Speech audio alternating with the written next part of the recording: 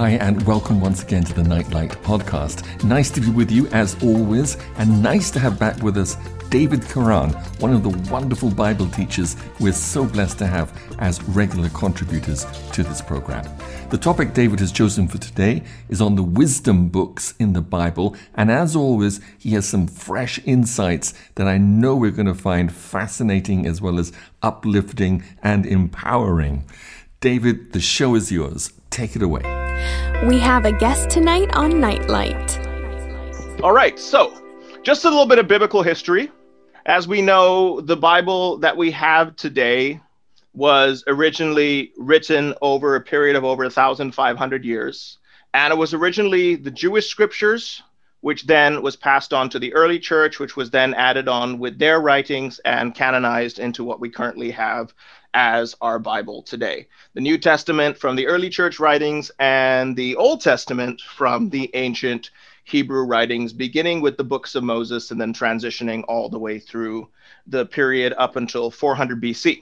And it was around 400 BC that actually the Old Testament, the books that are currently we now have in our Bible as the Old Testament, it was around 400 BC that those were canonized and were translated into Greek and called the Septuagint, which was eventually what came to the early church.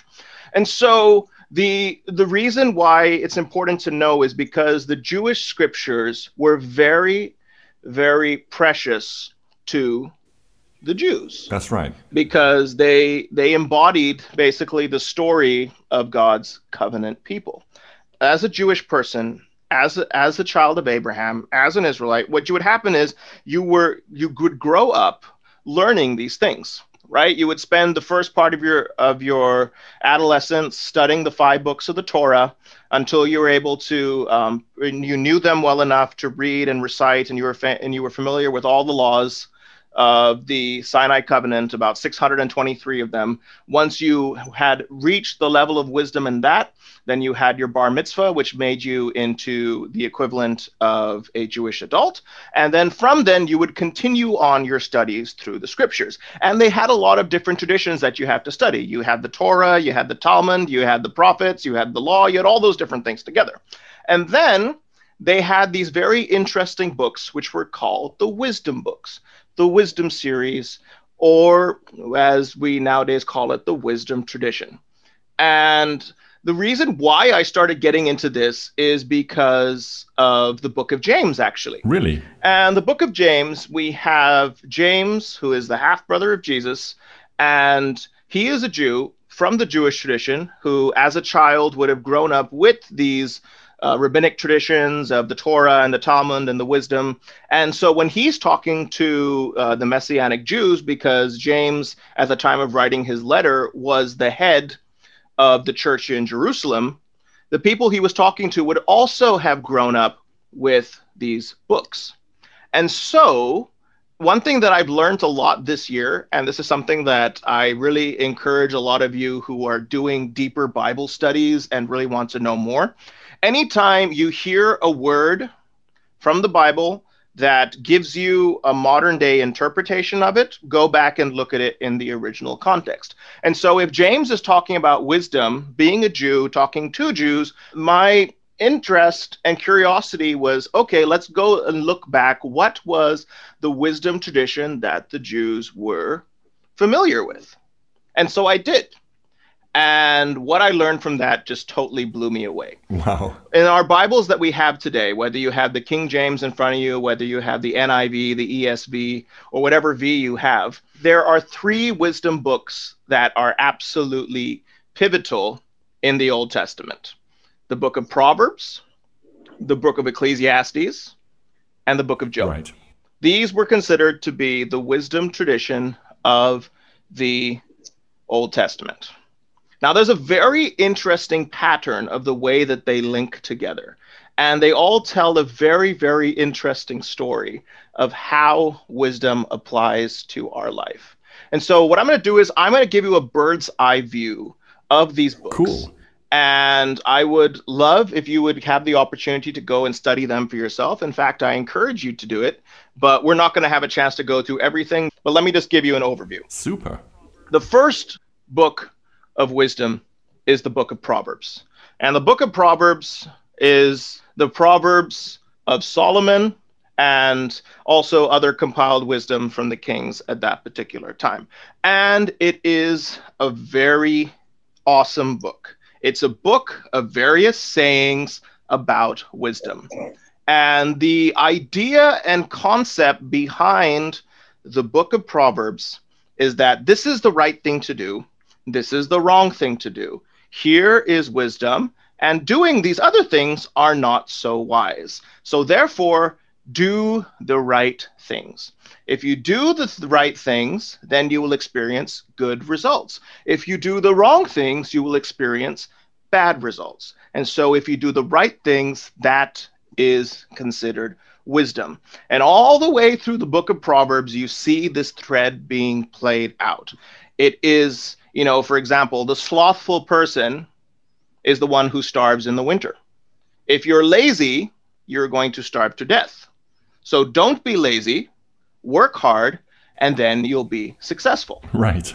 There's a very, very thin line between black and white in the book of Proverbs. In the book of Proverbs, everything is stark. Here is the black, here is the white. You don't want to be on the wrong side. You don't want to be on the side that suffers, because there's things that you do that make your life good. There are things, if you don't do them, your life's going to be terrible. So choose wisdom, do the right things, and your life will be successful.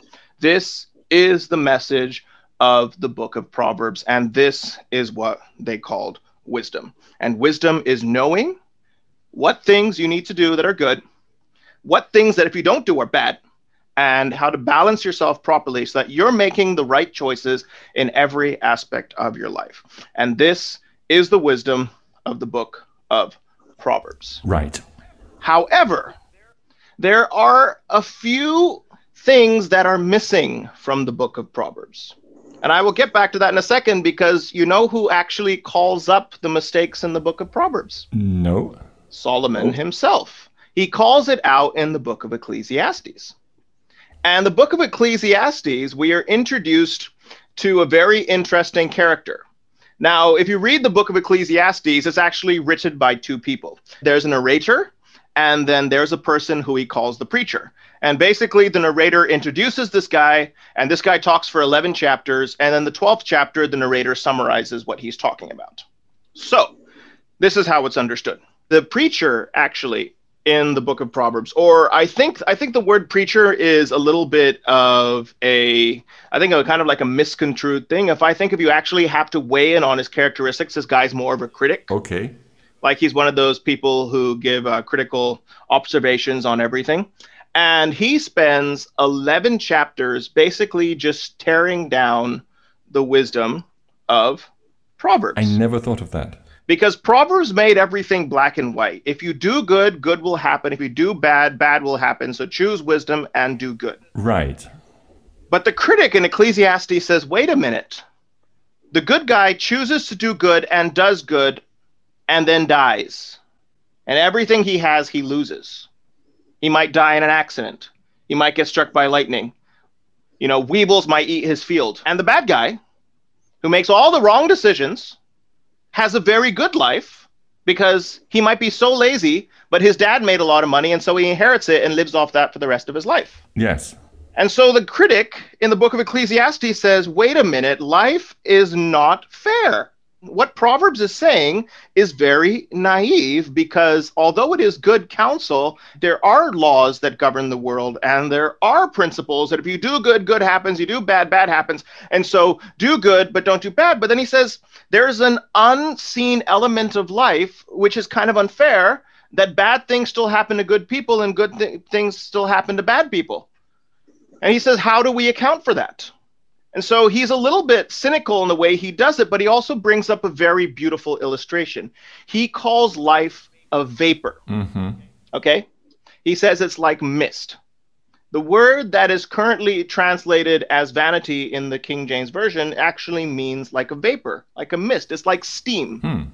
You can't grasp it. You can't control it. You don't know where it's going. It's beautiful to look at, but you have absolutely no control over what happens. Just like you can't control the air, and just like you can't control the steam that is coming out of your cup of coffee on a cold morning, you can't control your life. Right. And so he says it is desperately naive to think that anything is under your control. However, the narrator doesn't really agree with that, and the narrator summarizes his critics in chapter 12. Mm-hmm. And in chapter 12, the narrator basically gives his opinion on what the critic has been saying for the past 11 chapters. And he says, look, he's absolutely correct. There are things that happen. Bad things happen to good people. Good things happen to bad people. You don't really know. Life is like a vapor, which you can't control. But there is a time and a season to everything under heaven. And God is the one who is responsible for that. So even though you don't understand, still you need to do good.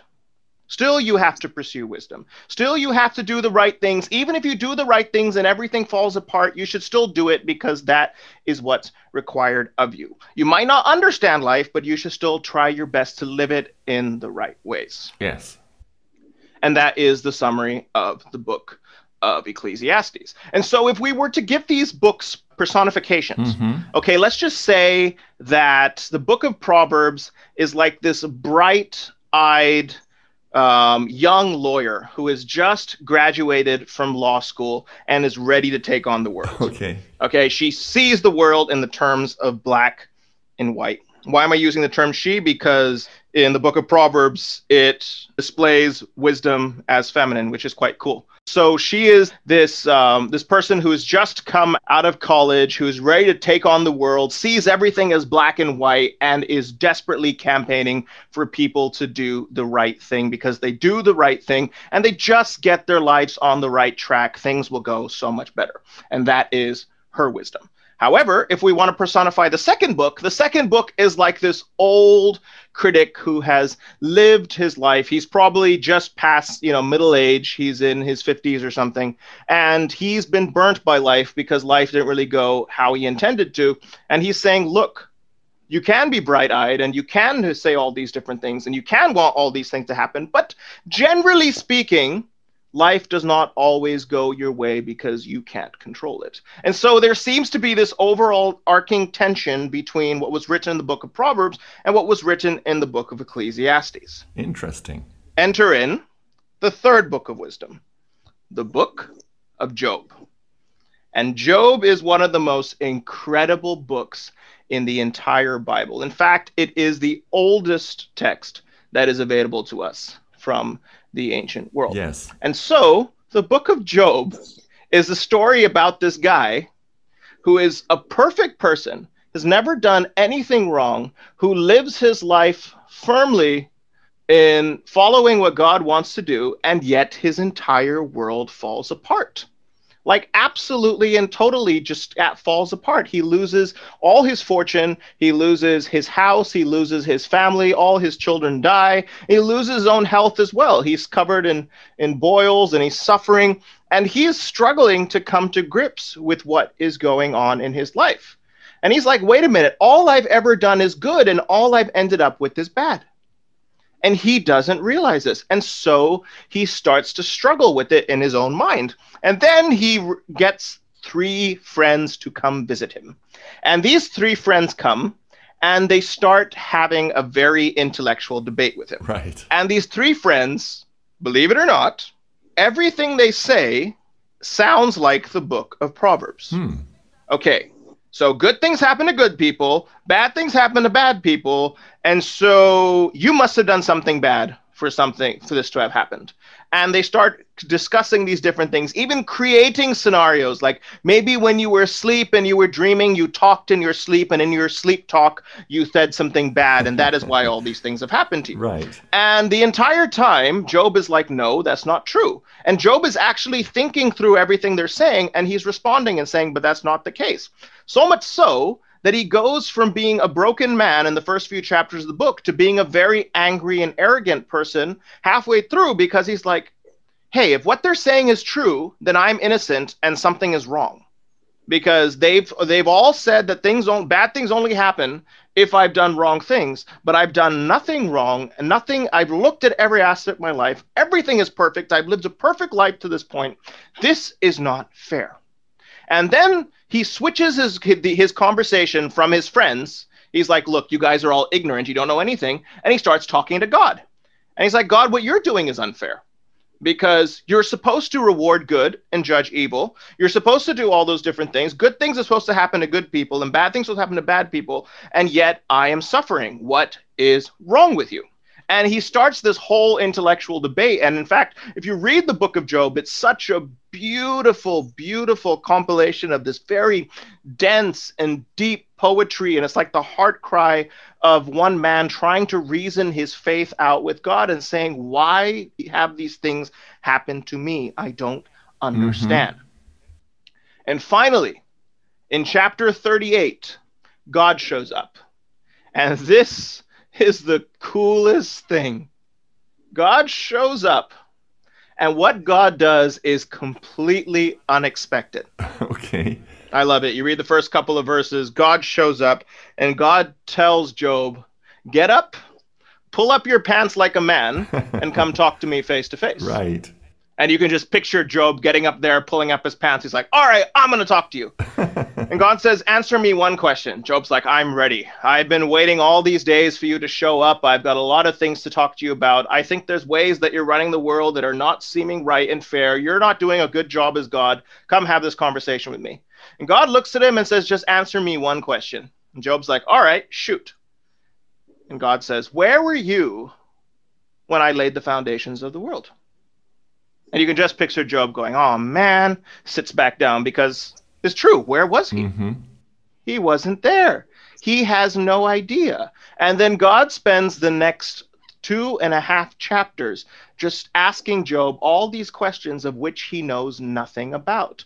Do you know how to control light? Do you know how to bring rain? Do you know how to make things grow? Are you the one who feeds the animals and makes sure there's a balance in the natural world? Are you the one who can cause everything to happen properly? Are you the one who oversees every little thing in existence? Right.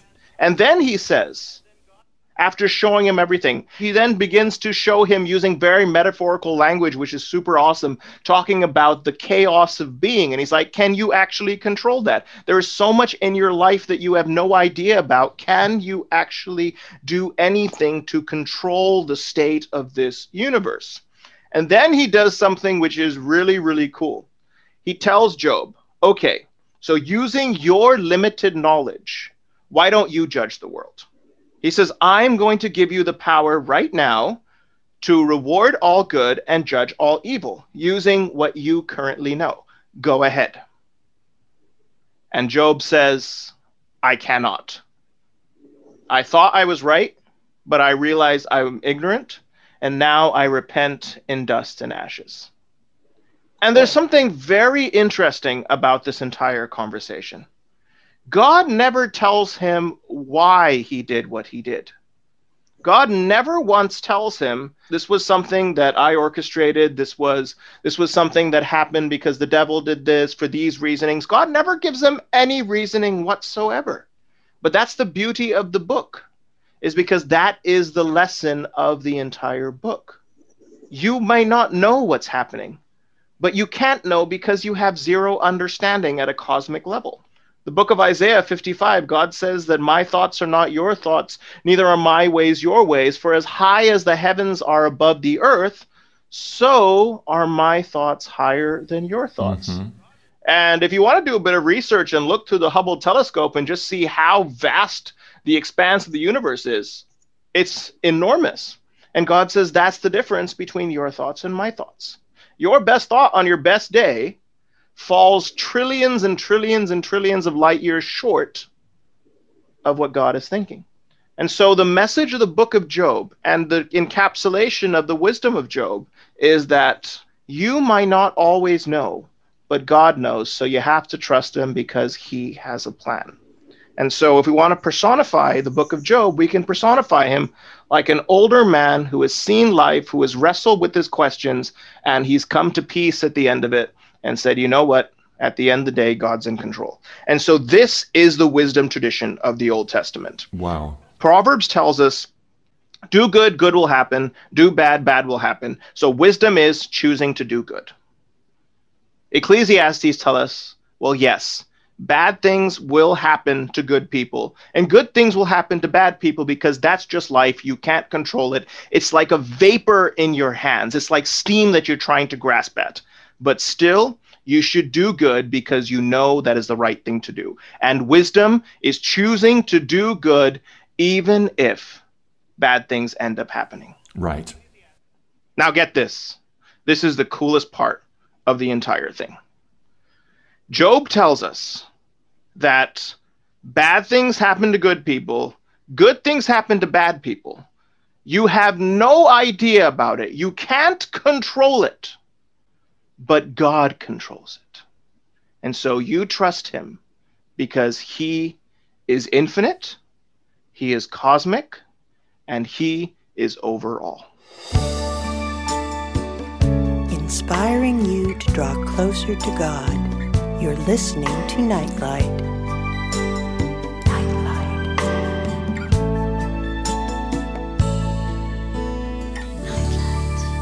And then, and this is where you get the goosebumps. This is where it starts coming in. And this is where I got so amazed. Okay. Then comes in the wisdom of James.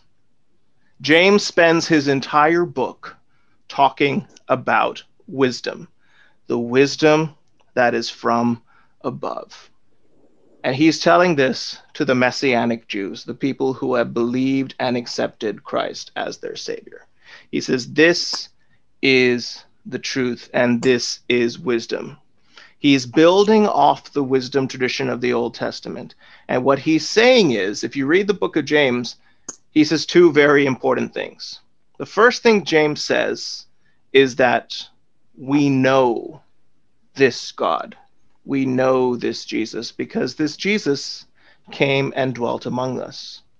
We see that in the book of John. John chapter 1, verse 1. In the beginning was the Word, and the Word was with God, and the Word was God. And verse 14 says, and the Word was made flesh and dwelt among us, and we beheld his glory, the glory as of the only begotten of the Father, full of grace and truth.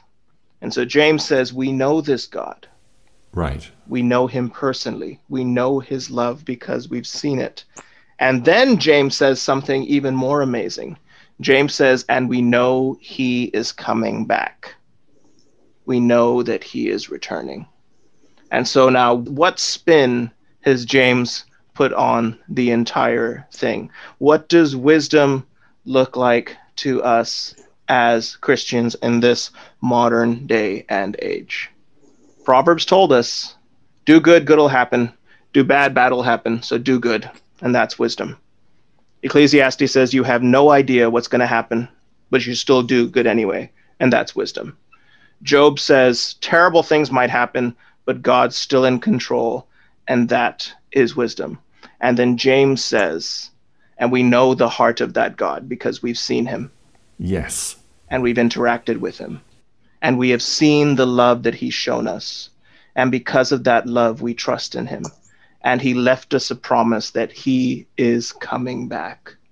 And when he comes back, he will set everything right. Yes. And that is wisdom. And that is why James can take that wisdom and apply it to the lives of the people he was writing to who were living in pretty messed up times. For sure. And if you have your Bible with you, could you read James chapter 1, verse 1 through 5? James, a servant of God and of the Lord Jesus Christ, to the 12 tribes which are scattered abroad, greeting.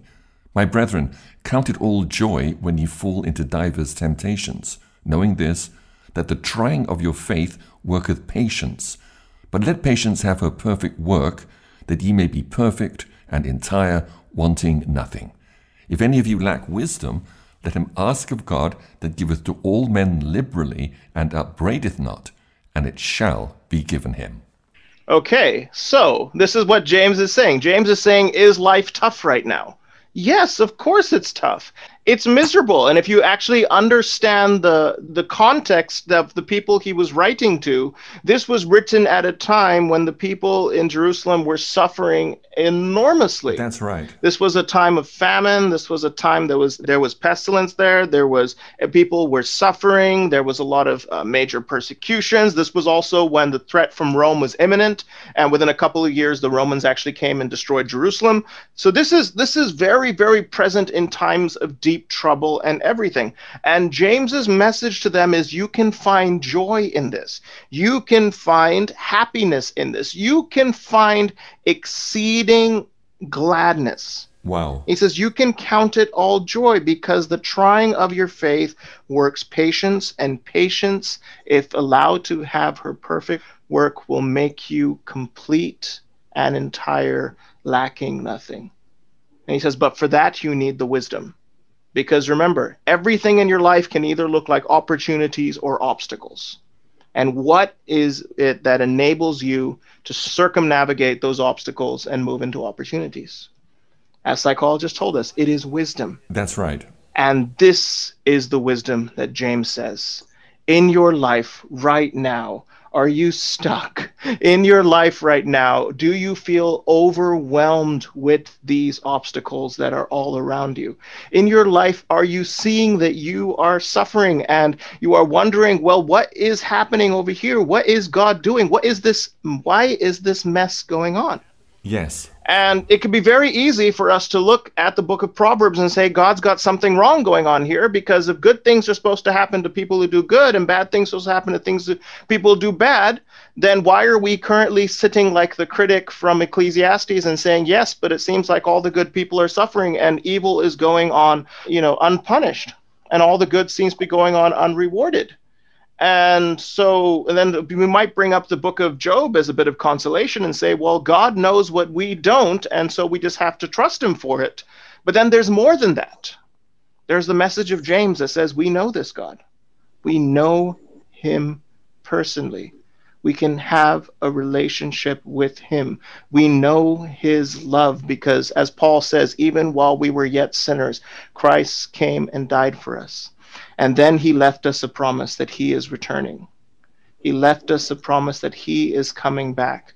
And as we see all the way through the New Testament, he has always promised that when he comes, he will set things right. Thank you, Jesus. Then will all evil be finally dealt with. Then will all good be eternally rewarded.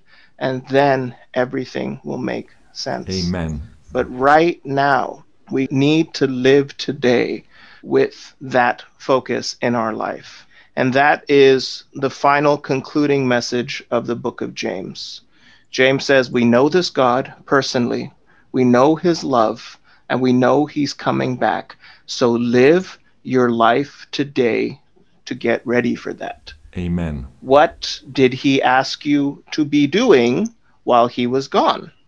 Go and do that. Make sure that you are living in the right way. Make sure that you are pursuing wisdom. Make sure that you are building your relationship with Christ and doing the works that he would have you do. So that way, even if it looks like you're never rewarded for that in this life, even though it looks like things never pan out the way that you wanted, even though it looks like, hey, evil is going unpunished and the good people are suffering the most. Right. That's where wisdom comes in.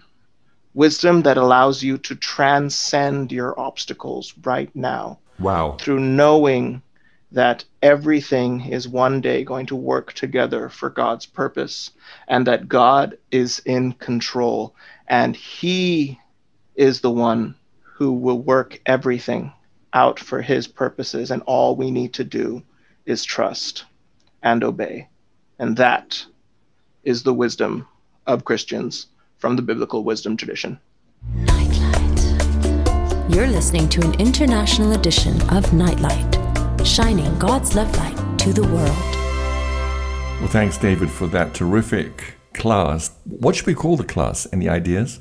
Maybe the necessity of wisdom or something about wisdom. I don't know. I actually didn't really think about it because it's not exactly a class I put together. It's just my own studies for myself that I've been kind of wrestling with over the year. And this eventually came Well, out of it. So I haven't really got a topic for it, but think let's about call it what James calls it. Can you read chapter 3, verse 17? But the wisdom that is from above is first pure, then peaceable, gentle, and easy to be entreated, full of mercy and good fruits, without partiality and without hypocrisy. All right, let's call this the wisdom that is from above.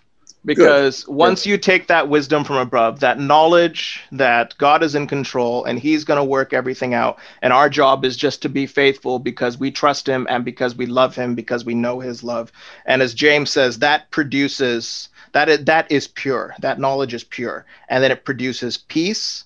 It produces gentleness and humility. It produces within us an ability to work along well with other people, and it fills us with mercy, and it brings about good fruit in our life without partiality and without hypocrisy. And that, I believe, is what we're all after. Those sound a lot like the fruits of the Spirit that Paul talks about in Galatians 5. And as we know, that fruit comes from abiding in Jesus, from being with him, but at the same time also maintaining the right perspective. And as James says, the perspective of the wisdom from above. We will leave on those closing words. Thanks for the opportunity. Always appreciate it. And thank you so much, David Karan. And David, by the way, has a whole library of his classes on his Patreon platform, and he's adding new ones all the time. His page is called Dive Deep with Dave, and I'll add the link below. This is Chris Glynn signing off, and I'll be with you very soon once again for another Nightlight podcast. God bless you. Bye for now.